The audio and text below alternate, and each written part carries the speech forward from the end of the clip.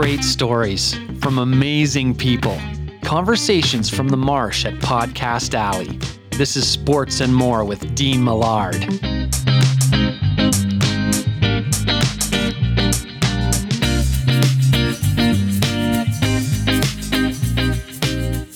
You know, I got to tell you, one of the most amazing experience, but nerve-wracking experiences of my life. Grant played all the games, but Ron Hextall and I, we rotated as backup every night.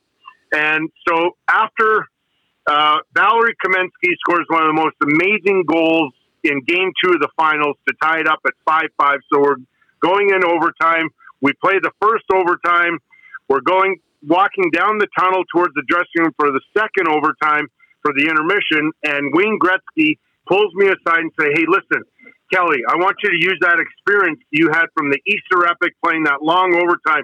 Talk to the guys how to prepare for the second overtime period." And I'm thinking, what? Wayne Gretzky is telling me to talk to the guys, and then I go in the room, and then it really hits me.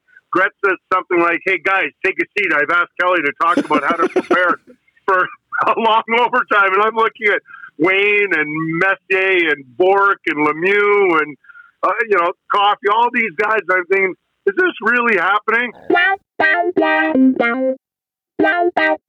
So, what did he say? That was Kelly Hrudey, who is joining me on this episode to talk about so many great things. That was a moment during Canada Cup 87 that we will get to a little bit later. Welcome to Sports and More, episode 47. Thank you so much for joining me. Good morning, good afternoon, good evening, depending on what time it is you are listening to this. I'm just thankful that you've downloaded it, and I really appreciate it. Almost anything goes on this show. We always stay away from religion and pretty much always stay away from politics, but anything else is up for grabs. So today, Kelly Hrudey of Hockey Night in Canada, also a longtime NHL goaltender, played with the New York Islanders. Of course, he also played with the Los Angeles Kings and the San Jose Sharks, and as mentioned, played in the Canada Cup. 271 victories for Kelly Hrudey, now of Hockey Night in Canada. So we're going to talk about the NHL return to play plan. This brings in so many more potential playoff upsets. The Battle of Alberta. Kelly is an analyst for Sportsnet on Flame games during the week and then does Saturday nights on Hockey Night in Canada. He knows and he saw the Battle of Alberta up close. So we'll get his thoughts on what it potentially could be and his thoughts on the Flames-Jets first round matchup as well. He was also a part of one of my favorite hockey memories of all time, the Easter Epic in 1987 between the Islanders and the Capitals. So we'll touch a little bit on that, his experience in the Canada Cup. He played with Gretzky at the Canada Cup and then with Gretzky again in LA. And he actually just finished watching The Last Stand. And one thing I thought of when I was watching The Last Stand is I gotta talk with somebody who played with Wayne Gretzky to find out how he was a leader. I mean, if you watch The Last Stand, Michael Jordan, he leads by fear and intimidation. He belittles his teammates to try to motivate them. I just cannot see, from the time I've spent around Wayne Gretzky and the people I've talked to who know him being like that. So I couldn't wait to talk to Kelly Hrudey about that. So you hear those questions. Then the run in 1993 that they made to the Stanley Cup final, an interesting story he has about mental health for him in that 93 final. Then we're going to play a word association with a bunch of the guys he played with as goalie partners. And of course, we have to ask about the bandana. So we'll get into all of that with Kelly Hrudey in just a little bit. He's got some really, really cool stuff to talk about. We'll have our ultimate franchise fantasy sports top 3 and poll question, UFFS sponsoring both of those. So we appreciate them big time. And if you're in the Ultimate Franchise Fantasy Sports Hockey League, you know that the top 12 teams, just like the NHL, qualify. Plus, they have the online playoff going right now, and I'm in the final. There's an opportunity for me to win both championships. So I'm really excited about that. So they're the presenting sponsors of our top 3 and our poll question. We will get to those in a second, and our weekly tribute is on the way as well. This is a serious message. Peace and love. Peace and love. So, the NHL is returning. I guess the question for most people is, first and foremost, is this the right thing to do? And then you go one of two ways. Yes, okay, you're into the hub cities. No, I don't want to. There are people that are saying, I do not want a hub city in my city.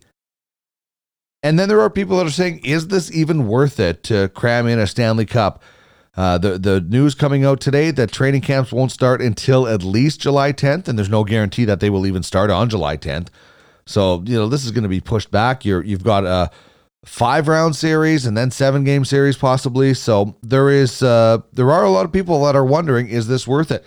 I'll admit, I am one of them. I am one of those people that is wondering, is this worth it? Listen, there's no doubt it's going to be exciting. The level is going to be so high. But you know what? The playoffs will also be good next year.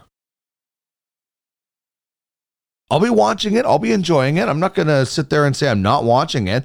I'm just cautiously optimistic about it, I guess. I'm very much concerned about rushing back too soon. And I'm not saying the NHL is doing that. It's just in my worries. And, by nature, I do have a little bit more anxiety than the next person probably, but it's just one of the things I do worry about. Again, it's going to be awesome.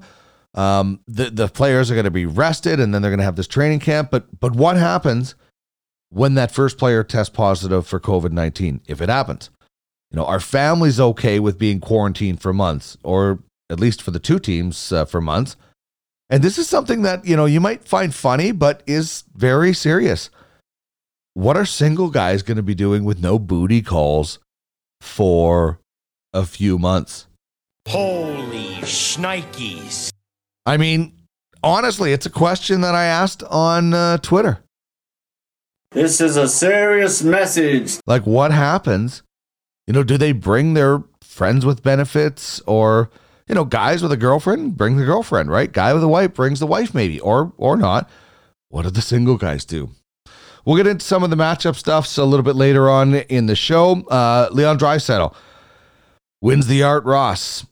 Should have a pretty good shot at the Hart Trophy, which is hopefully going to slow the Auston Matthews train a little bit. I think Auston Matthews is a really good hockey player. I don't think he's at the level of Leon Draisaitl. If Draisaitl is the best player this year, and he very well could be winning the Hart Trophy, he's beating out the best player in the game to do it. How can Matthews, who isn't going to be nominated for the Hart and didn't win the Rocket Richard, be better than Draisaitl? Like, the numbers don't show it. Draisaitl, 50-goal season, 47 or 43 this year. Matthews might have broke 50. 47 is still pretty good, but he has to consistently do it. And I have no doubt that he will. But right now, Leon Draisaitl is the better hockey player. And the complete player stuff is insulting to Draisaitl. Yeah, he makes some bad, long cross-ice passes sometimes, but the guy is going to get better and better at face-offs. He's big and strong. He's going to start using his size. He's going to become a complete player, a better complete player. So, first it was goal scoring. Well, then Draisaitl scored 50. And now it's a complete player. So I'm not saying Auston Matthews isn't a good player. He's a great player. He scored 47 goals this year. But he's not as good as Leon Draisaitl. And I think that's just a silly thing to keep doing. Like, first, if it was McDavid, he's not even as good as Draisaitl, in my opinion. He could be at one point. He could end up being better than Draisaitl. But right now, I don't think it is even close. I also think what's going on with Major League Baseball is silly, and it's greedy. The players already agreed to a pay cut, and now the owners want them to take another? Am I hot? Yeah, I'm hot. That's a crock of crap. That does not make any sense. Thank you, Gretter. Only baseball could have a labor fight after a pandemic. It is just stupid. It is absolutely stupid. And I listen, millionaires fighting with billionaires while so many people have either died or lost their livelihood or their business went under. Like, this is just ridiculous. And I blame the billionaires. I blame the owners. They cut a deal with the players already in March. Now They're walking that back. Am I hot? Yeah, I'm hot. That's a crock of crap. Exactly. So I don't know. It boggles my mind how the owners could be this greedy. 29 out of 30 teams made money. 29 out of 30 teams are worth $1 billion. Dynamite! Holy shnikes. $1 billion. So there it is. That's a few things making news. I'm going to wrap this a little bit with some positive news. That's a weekly tribute that I've started, and this one is for frontline workers. Anyone who has worked through this COVID-19 is a frontline worker, in my opinion, but especially those in the medical field and those who have been called back into the medical field. Let's not forget about those people that have left their families and quarantined themselves to go and help people, but also people in convenience stores, liquor stores, cannabis stores, takeout restaurants, grocery stores. Big shout out to Martin at Sobeys in St. Albert. Always friendly, always helpful. So to all of you who have kept us going through this pandemic, a big tribute this week to you. All right, we're going to get into our top 3 presented by Ultimate Franchise Fantasy Sports. Can you dig it? Can you dig it? Fantasy Sports, Cyrus would be a great fantasy player from the Warriors. Fantasy sports are awesome, and with the Ultimate Franchise Fantasy Sports League, it's even better. More realistic than anything out there. There are only 31 teams available, and there are only there's less than 10 teams left in this league. So meaning only one team will have Connor McDavid. Only one team gets Crosby. Only one owner. I'm not saying the same team can't have both, but there are not multiple leagues. This is it. So that's what makes it so unique. You got daily roster moves, of course. Unique playoff format. This fantasy league doesn't end when the regular season ends. It continues into the playoffs, just like the NHL. It is mimicking what's going on in the NHL, and it is so amazing. Digital assets. They're not just players, they're digital assets. These guys are people that you can trade, sell, things like that. And they have such a unique scouting program that is coming out very shortly. So if you want to get in on this as an owner, as mentioned, only a few teams left. Head to airauctioneer.com/UFF sports -NHL -fantasy -franchise -auction. www.airauctioneer.com/UFF sports -NHL -fantasy -franchise -auction. Open your free account, make your bid. If you are outbid, you will be notified. And in this format, you own the game. So get in the game. Our top 3 today, athletes you would like to see in the match 3. Not sure if you watched Tiger, Phil, Brady, Peyton.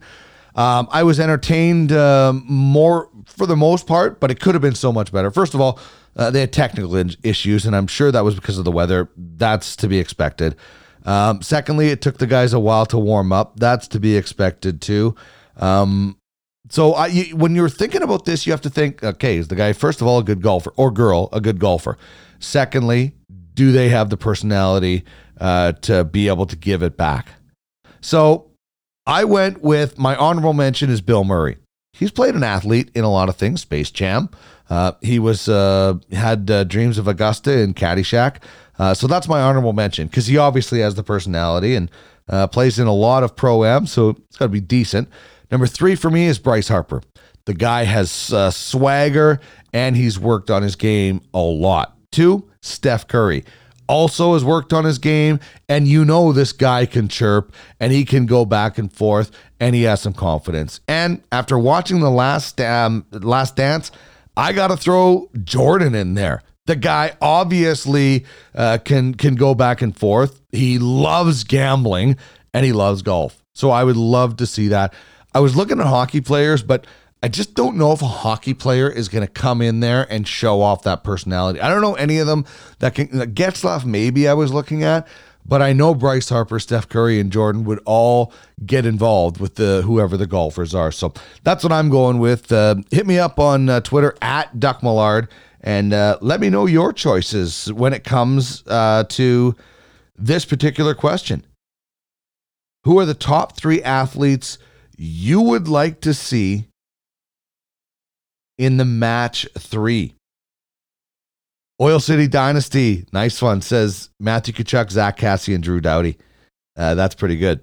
Wayne Gretzky, Ryan Getzlaf, Josh Donaldson from Ultimate Franchise Fantasy Sports, and Jordan, Tony Romo, Brett Favre from Michael Sissons, just a few of them that have been coming in. I absolutely love that stuff. You can get more details at www.uffsports.com, and we'll have the poll question after the interview with Kelly Hrudey. At Podcast Alley, you can check out One-Timers with Kelly Hrudey. That'll be out in, I'm going to think that'll probably come out tomorrow.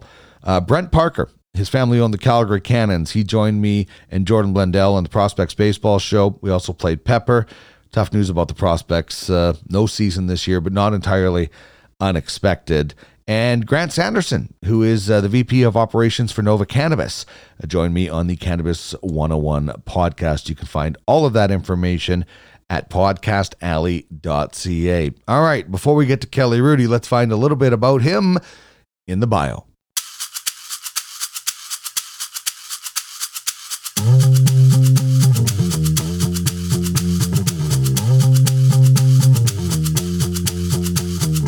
Time for the bio. Kelly Hrudey was born and raised in Edmonton, Alberta, and left to play junior hockey in Medicine at the age of 17. 3 years with the Tigers saw him drafted by the New York Islanders in the second round of the 1980 draft. He spent parts of 3 seasons with the Indianapolis Checkers before being called up to the NHL for good. He won 106 games with the Islanders in 6 seasons before being traded to the LA Kings in the middle of Gretzky mania. Hrudey helped the Kings to the Stanley Cup final in 1993. Every opponent was a Canadian team. After winning Game 1 at the Forum in Montreal in the final, the Kings would lose 4 straight to the Canadiens. Hrudey finished his NHL career as a member of the San Jose Sharks in 1998. Today, he's an analyst on Rogers Sportsnet for Calgary Flames games and is a regular on Saturday nights with Hockey Night in Canada. Kelly and his wife Donna have 3 daughters and call Calgary home.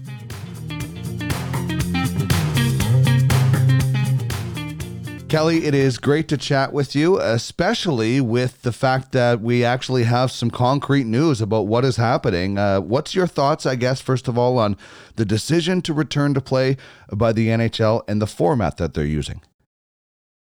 Well, I'm super excited. I have to admit, when I was watching the commissioner on Tuesday, I didn't realize or suspect that I'd be that excited during the press conference and afterwards. I was bouncing around the house after that because of the excitement I was feeling about going back to work and possibly the presentation of the Stanley Cup this year, just for a lot of different reasons. I think it's going to be healthy not only for all of us in the industry, but also for the fans, because I think everybody realizes that sports is such a great distraction from what's going on in the world around us right now.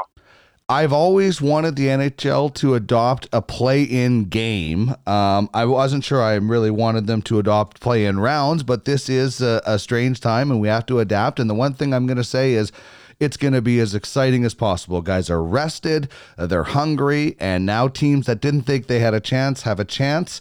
What about upsets? We're always talking about upsets in the first round. This brings so many more potential upsets into the play, doesn't it?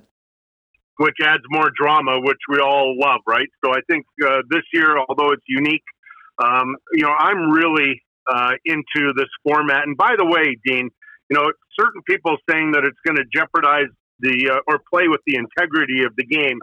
I beg to differ. First of all, I find the part about the upset's going to be fantastic to watch. But when people were talking about the lack of integrity because some of the series might be a 5-game series, what most people don't remember, or if they weren't around, for 5 years in the 70s, they played a best of 3. So, don't give me any of that stuff that just because it's not a best of 7 that it lacks integrity.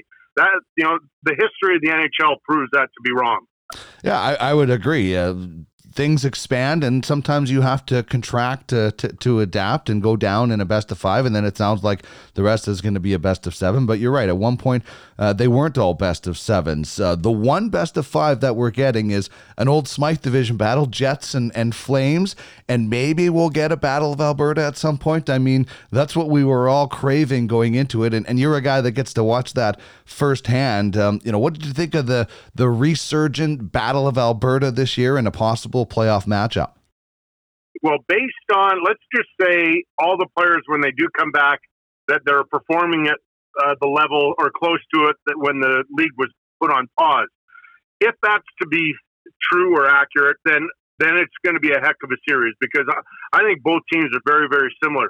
You look at the Jets and how they're decimated on the back end, not only with the trades, the injuries, Buckland situation, but how they were able to get Vezina-type performance out of Hellebuck, Scheifele, always terrific. Wheeler having a terrible start, then getting back on track, playing like he normally can. I think the pressure of the captaincy had been wearing on him for a while. He was able to get past that and accept it. But they had so much adversity, and very much like the Calgary Flames. As you mentioned, I cover them on an almost daily basis, and sometimes they'd go on a great roll, and other times I couldn't figure out the team, and I couldn't figure out why they were so bad.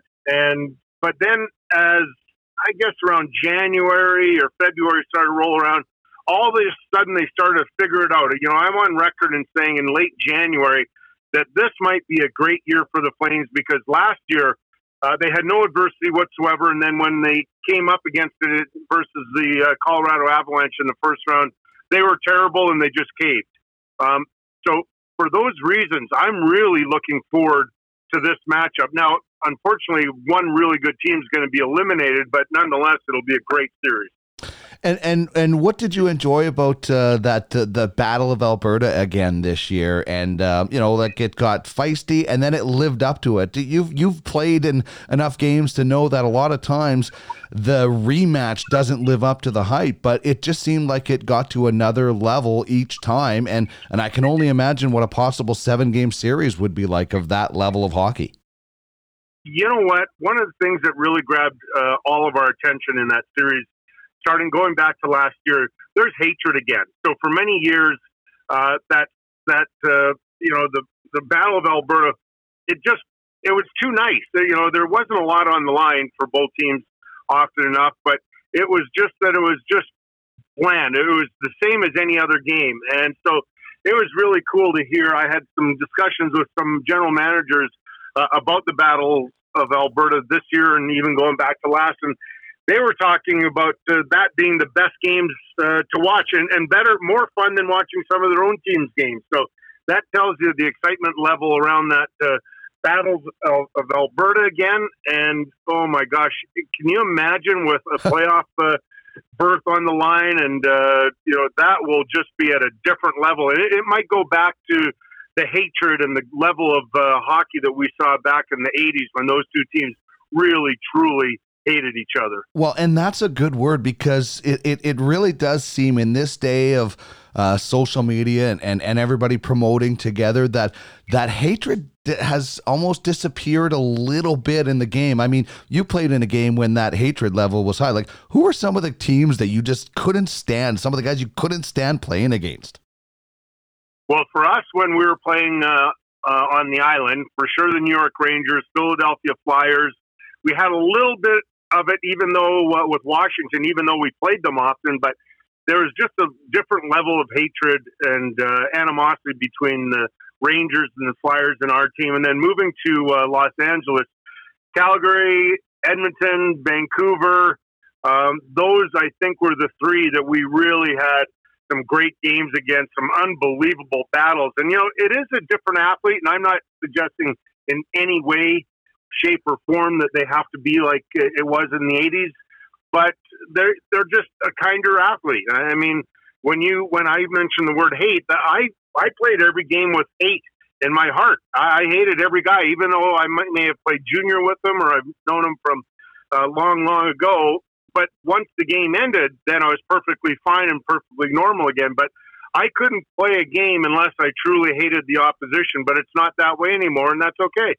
Well, you mentioned the 80s, and that's what I want to ask you about right now, specifically 2 days in the 80s. I think you might know where I'm going. April 19th and 18th, 87. I was in my basement in Brandon, Manitoba, glued to the TV for this game. It is an image that I'll never forget, that the winning goal. I felt so bad for Bob Mason, but what flashes in your mind when you think about that game? Oh, boy, Dean, I have to go back. So we were down in that series 3-1. I think everybody wrote us off for good reason. Washington was playing really, really well. We were as well in the series, but we were so beaten up. So in the final game, we were without Dennis Potvin, Mike Bossy, Brent Sutter, and Brent was a really good player for us too, by the way. He was coming into his prime. And Brian Trottier was playing with a separated left shoulder. So naturally, you'd think going into that Game 7, we have no chance. But we hung in there. I think it's safe to say, and I have watched it recently on YouTube, we were, I'd say, badly outplayed for most of regulation. But it was in overtime when Bob Mason really took over. I thought we started to really come on and dominated the Capitals. And Bob made some incredible saves. I remember one on Bob Bass and on Dwayne Sutter. Randy Wood hit the post, and Mikko Makla had a great chance. And all of a sudden, when Pat LaFontaine scored the game-winning goal, my immediate reaction was disbelief, because I didn't want to let my guard down in case, I don't know what, maybe goalie interference, or I had no idea. I just didn't want to get too excited and too high. And so I bet I stood in my goal crease for about 2 seconds, maybe a little bit longer, before I finally realized that, yes, it's a legal goal. And I put my arms up, and Randy Wood, one of our defensemen, number 8, came racing down to hug me, and we both fell down in a heap on the ice because we were so darn tired. Well, you were pretty brilliant in that game. That second overtime, I think you made almost 20 saves. And I grew up playing goal, so I know what goal pads were like in the 80s. How heavy were your goal pads during that game? Well, crazy, right? And, the other thing is I wore extremely tight skates, similar to what Paul Coffey wore, and I just felt that I could skate better, and my edges I understood better and used better. But so I was so dehydrated, as you can imagine. The game started at 7:30. It ends at 4 minutes to 2 in the morning. And by the time we do the handshake, by the time we do some media and so on, I get into the dressing room. I'm going to suspect it's around 2:15-ish ballpark. And I'm taking my gear off. I take my pads off, go to undo my skates, get them off my feet. And I was so dehydrated, immediately my toes curled under. Oh. So what did I do, Dean? What did I do wisely? I had 2 cold beers back in the days when they had cold beers. And so I've never had 2 beers go to my head so quickly, but it was a great feeling, I've got to tell you. Oh, yeah. I can't imagine the feeling of, relief and, victory that comes from that. And also later that year is, one of my most favorite hockey moments, Canada Cup 87, that you were a part of. And we just got to see that recently with them airing it again. And it was so cool to see that. I just want to ask you a couple things, like training camp. What do you remember about training camp? Because the guys that weren't on that team are some superstars, as it happens every year. Was it a pretty competitive training camp? Oh, yeah. And I'll tell you what, the first day we show up in Montreal, we have medicals. I believe the night before our first ice session, Mike Keenan is the head coach. And my gosh, I've never had a harder first practice. Keenan, he killed us, and that was his intent, to send the message. This is what it's going to be like. And oh my gosh, I can't believe how long training camp was. I think, Dean, it was something close to a month. We crisscrossed the entire nation. We had pre-tournament games out in Atlantic Canada. We ended up finishing off training camp in Banff before our first game against the Czechoslovakia. Remember, that's 87. It still wasn't the Czech Republic. In Calgary, we had that game. It was just a phenomenal experience. But, I got to tell you, one of the most amazing experience, but nerve-wracking experiences of my life. Grant played all the games, but Ron and I, Ron Hextall and I, we rotated as backup every night. And so after Valerie Kamensky scores one of the most amazing goals in Game 2 of the finals to tie it up at 5-5. So we're going in overtime. We play the first overtime. We're walking down the tunnel towards the dressing room for the second overtime for the intermission. And Wayne Gretzky pulls me aside and say, "Hey, listen, Kelly, I want you to use that experience you had from the Easter Epic playing that long overtime. Talk to the guys how to prepare for the second overtime period." And I'm thinking, what? Wayne Gretzky is telling me to talk to the guys, and then I go in the room, and then it really hits me. Gretz says something like, "Hey, guys, take a seat. I've asked Kelly to talk about how to prepare for a long overtime." And I'm looking at Wayne and Messier and Bourque and Lemieux and, Coffey, all these guys. I'm thinking, is this really happening? So I remember, Dean, when I said to him, I said, "So here's my experience, guys. It's the first 2 minutes or the last 2 minutes of every overtime when most likely the goals are going to be scored, simply because the first 2 minutes, you're not ready. You're not focused again. And then the last two, because you're starting to lose your focus, you think that there's another intermission and then another overtime period coming." Now, I have been statistically proven to be not accurate by Chris Snow, the assistant general manager of the Flames, that it's actually the first 3 minutes and the last 3 minutes, but still, I think I was pretty darn close. Yeah, no kidding. The thing that stands out, and I didn't realize this when I had watched it before until I just watched it again, is that Mike Keenan is the coach. His nickname at one point was Dr. Hook. He had the Conn Smythe winner from his own team on the bench in Ron Hextall. The team is down 3-0 early in that Game 3, and I don't think it ever entered his mind to pull Grant Fuhr and go with Ron Hextall, who was his actual guy. It was just like, Grant Fuhr is going to get this out. And maybe there was some Gretzky influence there too, saying, "No, wait, don't worry, Grant's going to hold us in here." Did you ever think that Grant was going to get pulled in that situation? You're always wondering, but I will say this. The one thing that all of us recognize, and I'm sure Keenan did, one of the factors that, listen, when Grant played for the Edmonton Oilers in those days, it wasn't unusual for them to fall behind 2-0 or 3-0 or 4-1 and find a way to come back. So he was pretty comfortable in playing in those games where he is behind and knowing he had to make a big save later in the game. And, that was the uniqueness of Grant, because he could let in 4 or 5 and maybe even a couple questionable goals. But, when it's 5-5 and 37 seconds left in the third period, is able to make a great save. He had that sort of mind for the game. And so I think Keenan factored that into it as well. You had the chance in your career to play with some of the greatest players. One of them was Mike Bossy, and the amount of hockey that guy played, 5 straight cup finals, 2 Canada Cups from 1980 to 85. No wonder he retired, but 9 straight 50-goal seasons. What made him such a pure goal scorer from your vantage point?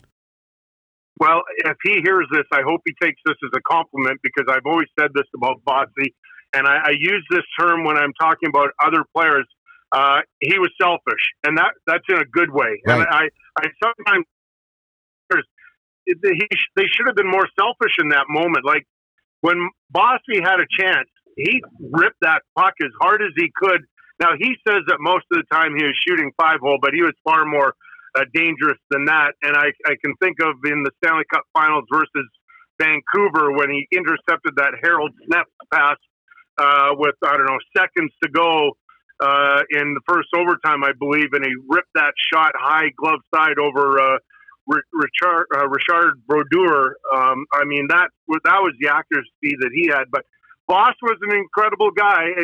He retired because of a lower back injury. It's shameful, really, that medicine wasn't where it was in today's game, because he could have played another, well, I believe he was only 29 or 30 when he retired. He could have played an easy 5 or 6 more years than done damage to the record books because, as you said, the numbers are outstanding. Yeah, such a shame. So you end up getting traded to LA, and then you're playing with the greatest of all time, and you did that in the Canada Cup as well. And Mario's there, and so many great players. But you go to LA, and right in the middle of Gretzky mania, and then you guys go on this Cup run in '93. And I'm really glad that you just watched The Last Dance, because I want to ask you, Michael Jordan, I don't know how you feel, but to me, when I watched The Last Dance, he seemed to lead by fear and intimidation, and he really got after his players. Like, how was Wayne Gretzky in that regard? Did you ever see him belittle a teammate to motivate them?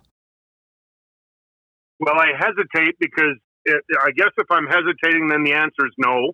But listen, when you're playing with a guy of Wayne's, status and the magnitude of his stardom, I don't know if he needed to say anything. Wayne doesn't like conflict. Clearly, Michael Jordan has no problem with conflict, but Wayne didn't like it. But you knew as a player when Wayne was annoyed at you, and it was very intimidating, right? Like he was quiet about it, but there was an interesting time I had, I believe in '91. We had a young player, again from Czechoslovakia, his left-hand shooting defense and highly skilled. His name was Peter Praisler. And but Peter, nobody likes to get hit, but Peter more so than most guys, whenever it appeared that he'd get hit, he would throw the puck away. And always, it seemed, in our own zone. And we're playing somebody at home. I think it's New York Rangers with about 10 minutes to go. It's a tie game. And it appears as though one of the Rangers on the forecheck is going to hit Pierce, so he throws the puck away. It's intercepted. The Rangers score the game-winning goal with about 10 minutes to go, and I'm furious at the end of the game. And typically, Dean, at the end of a game, if we lost, there was one guy that took the brunt of my anger, and that was me. But in this case, it happened to be poor Peter Praisler, and so Wayne and I were always quick to undress, and so we're in the shower, and I'm throwing shampoo bottles all over. I'm throwing soap. I'm swearing. I'm saying a million terrible, terrible things about Peter. And finally, nobody else is coming in the shower, by the way. They hear me ranting and raving like a lunatic. And finally, my tantrum ends after I don't know how many minutes, 3 minutes, 5 minutes, whatever. And Wayne stays in the shower the entire time. Then when I'm done, he finally looks at me and goes, "Kelly, let everybody earn a living. If he's not good enough, they'll find somebody else." And I thought, oh my gosh, what grace. And so that would have been, I guess, the opposite of Michael Jordan. Yet there was an underlying element that, Wayne was just as competitive. He showed it in a different way, but it was a really cool experience to be around that guy. Yeah, that is such an amazing story. And, you look at that 1993 season, and it's no coincidence. Gretzky gets healthy. You guys go on this incredible run to the finals. Do you have a fond memory that sticks out more than ever? Because that run was just incredible. Like every team you played against was a Canadian team. Yeah, well, I do have plenty of fond memories, but since you mentioned Wayne's health, and since in today's world where we talk a lot about mental health, and so Wayne had a physical injury. He had a spine issue, a neck issue, of which we got a real break, because when training camp rolled around, we were told he was going to be out, and in fact, we were told that it may be the end of his career. So we were lucky he was able to get the help he needed. Dr. Watkins, I believe, from in Los Angeles, was a surgeon. But in terms of mental health, I was off the rails. Like I have an idea what was going on in my brain, but it was I was on a loop, and the loop was telling me a whole bunch of really, really bad things, and my career was coming to an end, and I couldn't continue to play at that level. And finally, Barry Melrose, our coach, reached out to Tony Robbins, and then they worked I worked some one-on-one sessions with Tony, and Barry asked to sit in on because he wanted to understand what a starting goalie was going through. But my mental health was not in a good place, and because of the work that I did with Tony and Barry, I was able to get out of that ditch. And not only that, but I was able to resurrect my career, go to the finals that year, and play another 5 years. So whenever I see Barry or talk to him, I always relay the story. I'm forever indebted to that man. Wow, that is incredible. And I and me and my family and your family are on this journey with mental health, like millions of other people. Do you think we are winning the battle when it comes to stigma? Oh yeah, I've watched a big change. When Caitlin came out in 2013 in a big way, she did an article with the Canadian Press. And also the National Post, and both newspapers and articles were beautiful in their own way. They both captured Caitlin's spirit in different ways, but both beautifully. But I look at how grown men can now talk about it. Everybody's trying to become a little bit stronger because we feel that we have a voice now. There's no shame. We're trying to break down that stigma. It's going to be a long road still, but I've noticed the path that we've taken and how much more we hear about it daily. I'm sure people come up to you and talk to you about it, Dean. I can tell you that, well, maybe not now in the pandemic, but every single day I would get either a text message, a phone call, an email, or I'd be in my local coffee shop and people would stop me and tell me their story. And, it's just heartwarming to me to hear people when they're willing to share their story. Now, by the way, I want to make this very clear. If you're somebody and you're going through something and you don't feel like you can share your story, there's no pressure. It's a very personal journey and there's no pressure to do it. But just do yourself a favor. This is coming from my heart. Talk to somebody. Don't suffer alone, because that's a lonely place to be. But if you can share, great. If you can't, that's great as well. But we've done such great work in this field, and I'm so proud to say that our family's a part of it. Yeah, you can even just write it down on a piece of paper. You never have to send it to anybody, and just get it, and that's a start of starting to work it out. So I think that's a great point. You don't have to, but it is such a freeing thing when you do. Yeah, and the other thing is, if you're around somebody, especially in these times, because what everybody's going through is so stressful, and even if you didn't experience any mental health issues before, this pandemic could have changed something. Our oldest daughter never experienced any mental health issues until the pandemic, and then the world got the best of her, and so we've had to get her some help and make sure following up, because she's a young mom. She's afraid of what's happening around the world with her and her son, and her husband had to take a pay cut like a lot of people, and or people lost their jobs. So financially people are hurting. So this is a really important time to reach out and to look out for others.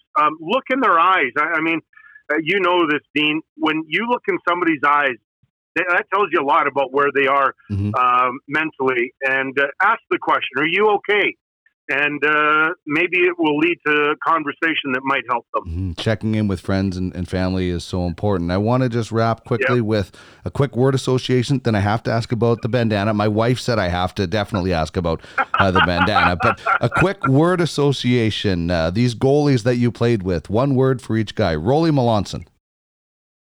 Hard worker. Billy Smith. Evil. Mario Goslin. Oh, beautiful man. I loved his hockey cards, by the way. I was such a big hockey card guy. Yes. Daniel Berthume. Underrated. Rick Knickel. Great story. Yeah. Wow. Yeah.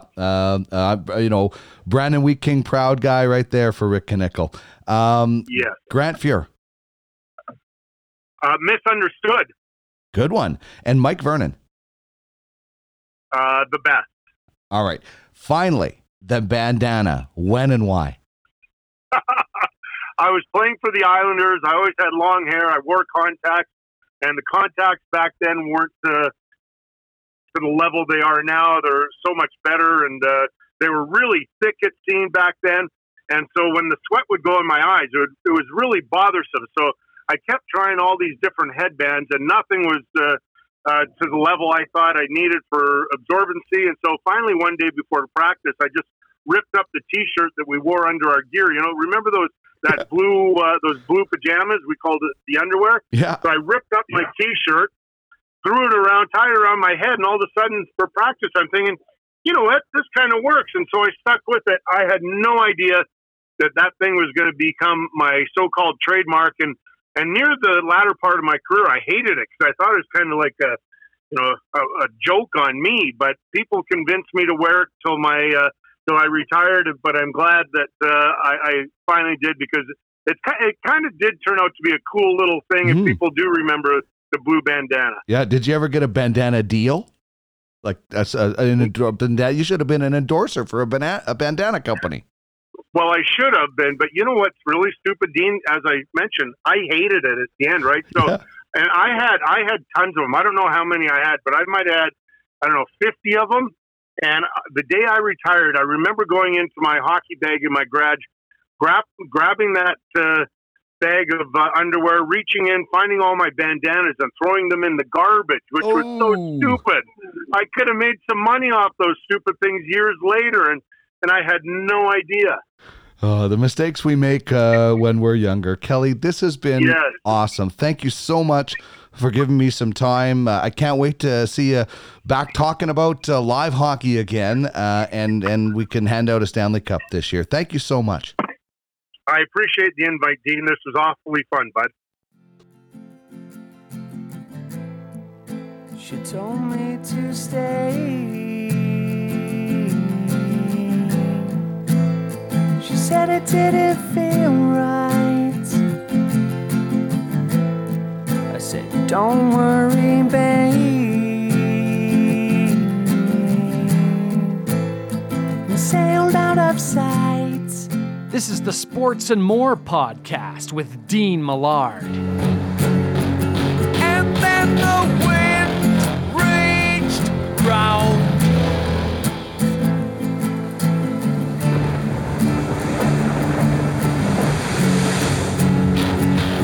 And the waves crashed down. That is Solo Sailing Excursion from Sweet Bejesus, the official band of Sports and More, the podcast. You can find their debut album, Policeman's Creek, on Apple Music. A big thanks to Kevin Dabbs and Christian Gutzis for allowing us to use their wonderful music, and so much thanks to Kelly Hrudey. You know what I'm most excited about from that interview, aside from the wonderful stories that he told, particularly that story about the 1993 Stanley Cup final and playoffs. I don't know, in that season, I don't know if a lot of people knew, that he had some, mental health and confidence issues, and people know that, people may know that his family and his daughter, spoke out publicly about her mental health issues, but maybe they didn't know about the 93. So that was really cool. But the coolest thing is that Kelly is exactly what he seems. Really awesome and really nice. It is so. I used to listen to him on with Reed Wilkins when I would drive to TSN 1260 for the night show. I'd be driving and I'd listen to Reed on the way, and he would have Kelly on sometimes. And Kelly was always so gracious and so nice. And I always thought, I wonder if he's that way, because sometimes people aren't. It's great when they are. Gene Principe, perfect example. Such a great guy in person, on the air, wherever. And Kelly Hrudey, everybody I've talked to says the same thing, and I just experienced the same thing. So what an awesome, awesome guy, and a great interview. And I appreciate it because he squeezed me in time with his grandchildren. So I really, really do appreciate that from Kelly, and I hope to get him back at some point. I love the word association. So time now for the Ultimate Franchise Fantasy Sports poll question. Which team has the best chance at an upset in the play-in round? So this is the best of 5 series that will be happening, while the round robin series to get seeding will be going on. So you got the Blackhawks over the Oilers, you got the Coyotes over the Predators, the Canadiens over the Penguins, the Rangers over the Hurricanes. I just took the 2 highest seeds in each conference to make it easy. And right now the Rangers are picked to be the biggest upset, or the best chance rather, as an upset, 47.4%. Coyotes over Predators, Canadiens over Penguins at 9%, Blackhawks over Oilers at 14.1%. I would have actually bet the Canadians because of Carey Price. I know they wanted to stretch it out, but you're telling me Carey Price can't get hot for 5 games or 4 games? I think Carey Price and the Canadians, for me, have the best chance at an upset in the play-in round. Have your vote if it's different from me at Duck Millard on Twitter, or you can let me know on there as well. And you can get more details on what's going on with Ultimate Franchise Fantasy Sports at www.uffsports.com. It is the coolest thing going when it comes to fantasy. That'll wrap things up for me on this episode. Thank you so much for listening. If you did, please subscribe. If you did enjoy, rather, please subscribe and leave us a review. Really helps us to know what we're doing, and certainly we appreciate the kind reviews that you have left. If there's something that you don't like and you can leave it constructively, I'd love to hear from that as well. I'm always trying to improve the show. And if you would like to be a part of the program as an advertiser, please email me sportsandmorepod@gmail.com. By the way, happy birthday to a good friend of mine. This is a serious message. Peace and love. Peace and love. Happy birthday to Jeffrey Joseph Glenn Maga, who grew up with me in Brandon, Manitoba, and now lives here in Edmonton. 45th birthday. So we're gonna do a drive-by to cheer him up, and he can watch from the window and stuff. But no one else hearing this. Happy birthday to my good buddy Jeff Maga. You Warriors are good. Real good. The best. Yeah, he's pretty good, man. I don't know many people that have been able to score a goal with a Kleenex out of their nose. That actually happened in a high school hockey game with us. It's like, remember the scene, Bob and Doug with the bullets in their nose, and they sneeze them out. But yeah, so happy birthday to Jeff. We'll probably try to do a little this tonight. Blades of Steel. Face off. Hit the call. Play a little bit of that as well, and Finish him. maybe a little Mike Tyson's Punch Out. All right, that's going to wrap things up for us. Enough of me playing with the buttons. Big thanks to Kelly Rudy for joining us on the program. I went a little off the rails here at the end of the show, but what can you do? Great stories from Kelly. You'll be watching him on Hockey Night in Canada when things ramp up again. All right, have yourselves a great weekend. Here is one more from Sweet Bejesus. This is I Think as we play you out. Playtime is over.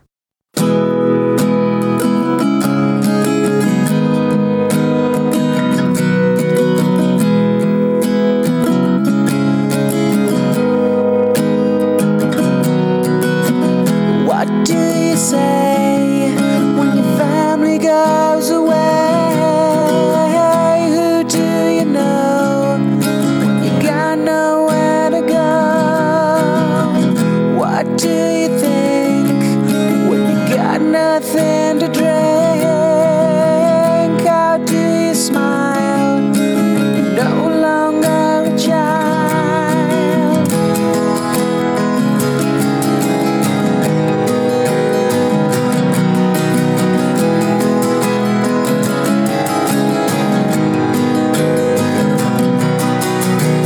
Why do you say